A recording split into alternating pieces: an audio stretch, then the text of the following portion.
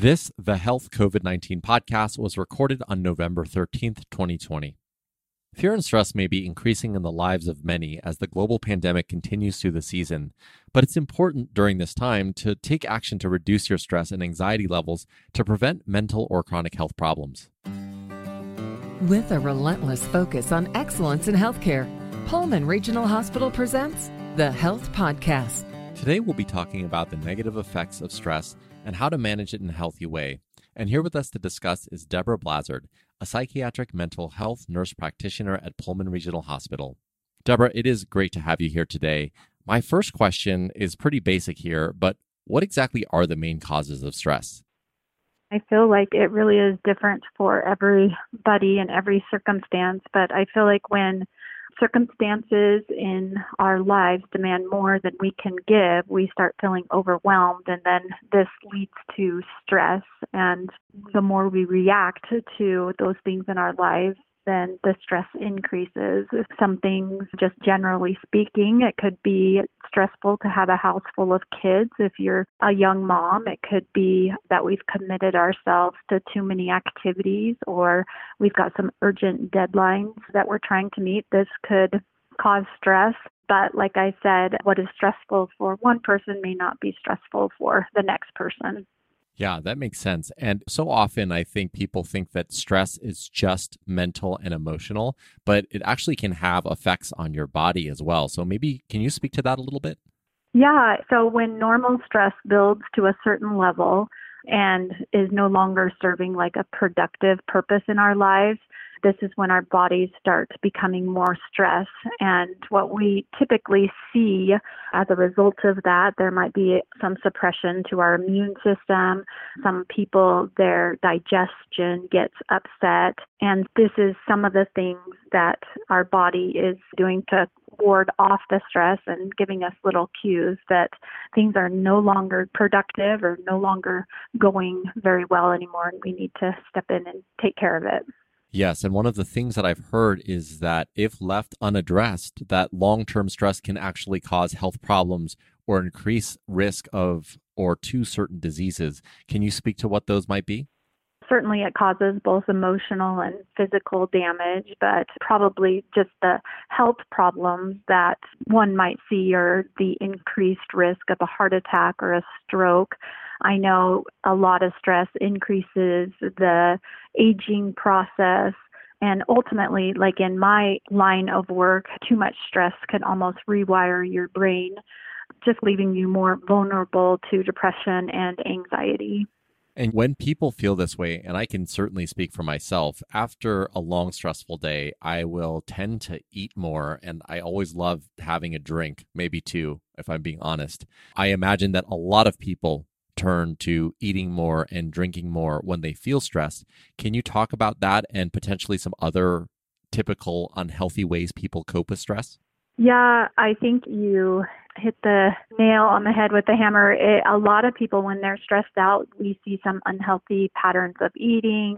We see people staying up late. And then, of course, you mentioned trying to use alcohol in order to kind of de-stress, but then it turns from 1 to 2 to 3 to 4, and that's an unhealthy pattern.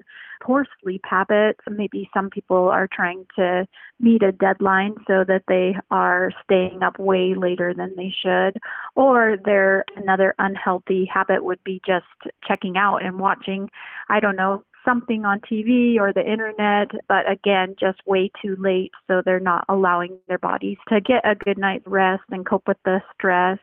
Other people consume nicotine. And I guess another unhealthy way people deal with it sometimes is they create debt through going out and buying things that maybe they don't necessarily have the money to buy those things for. Some people just ignore it, and then that's unhealthy as well. And then another unhealthy thing is that sometimes people take it out on others. It could be their family members or peers or things of that nature. So I feel like those are a couple typical unhealthy ways that people deal with stress when they're stressed out. We are in the middle of a pandemic, and I don't know what it's been like for you and your friends, but certainly for my community, it's basically exacerbated all of the stressors that we've already had, whether that be me and my family or my friends and their family. And so trying to cope and keep up when we live in this restricted way has been very difficult. So one of the first things that I wanted to address with you is, if people are feeling overwhelmed right now during this time, and I know that's understandable, what advice might you give them to start combating this? Yeah, that's a great question. I think the best way to cope with all of this stress is to just be realistic in what we expect in ourselves and also other people. And then I also know there's a lot of literature out there that would suggest making time for yourself and getting out and exercising. That's a big thing with how to manage stress. Another thing that I can think of is maybe to even share some of the frustrations you're having or share your workload, because like you mentioned, there's a lot of people in the same boat. Everybody is. So being able to talk to people and share what's going on puts you on a common ground with these people, and you guys can help each other. I think it's important to get out and relax and enjoy life outside, because certainly where I live in a very, very beautiful place, and there'll be a lot of days where I'll just take a break and go for a walk in our beautiful nature, and that seems to really bring the stress level down. So just making sure if we have some unhealthy habits that we change those habits and routines. It may mean getting up an hour earlier so that we can exercise or have some time for ourselves before the stressful day begins. But these are just some ideas on how to manage the stress in a healthy way. Yeah, I've heard a lot of talk about establishing a routine, but I would add to that establishing a routine that includes time for yourself, because if the routine is you just constantly taking care of other people or taking care of work, you're not leaving that time that you need to decompress and to de-stress. And like you said, to just go outside and enjoy nature. Wouldn't you say that's true? I would agree with that. Yeah, that's super important, especially if you're a caregiver in this pandemic, certainly. There are going to be people listening to this that just find it really hard to establish that routine and establish a lot of the things that we're talking about. And they might need alternative help. They may need to reach out to someone. What would you recommend to them? Yeah, I think if there's ever a point where you feel like your activities of daily living are being altered or just being overwhelmed with feelings of either apprehensiveness or anxiety or a sense of sadness that just doesn't seem to go away despite trying to do some of these things that we've suggested, I think that would be a time when you want to reach out to maybe a local care provider first, and then see, after talking with your maybe primary care physician, seeing if a referral to a specialist might be warranted. And certainly that might be the course of action if the person is at a point where they've tried everything and they just can't seem to get over that hump.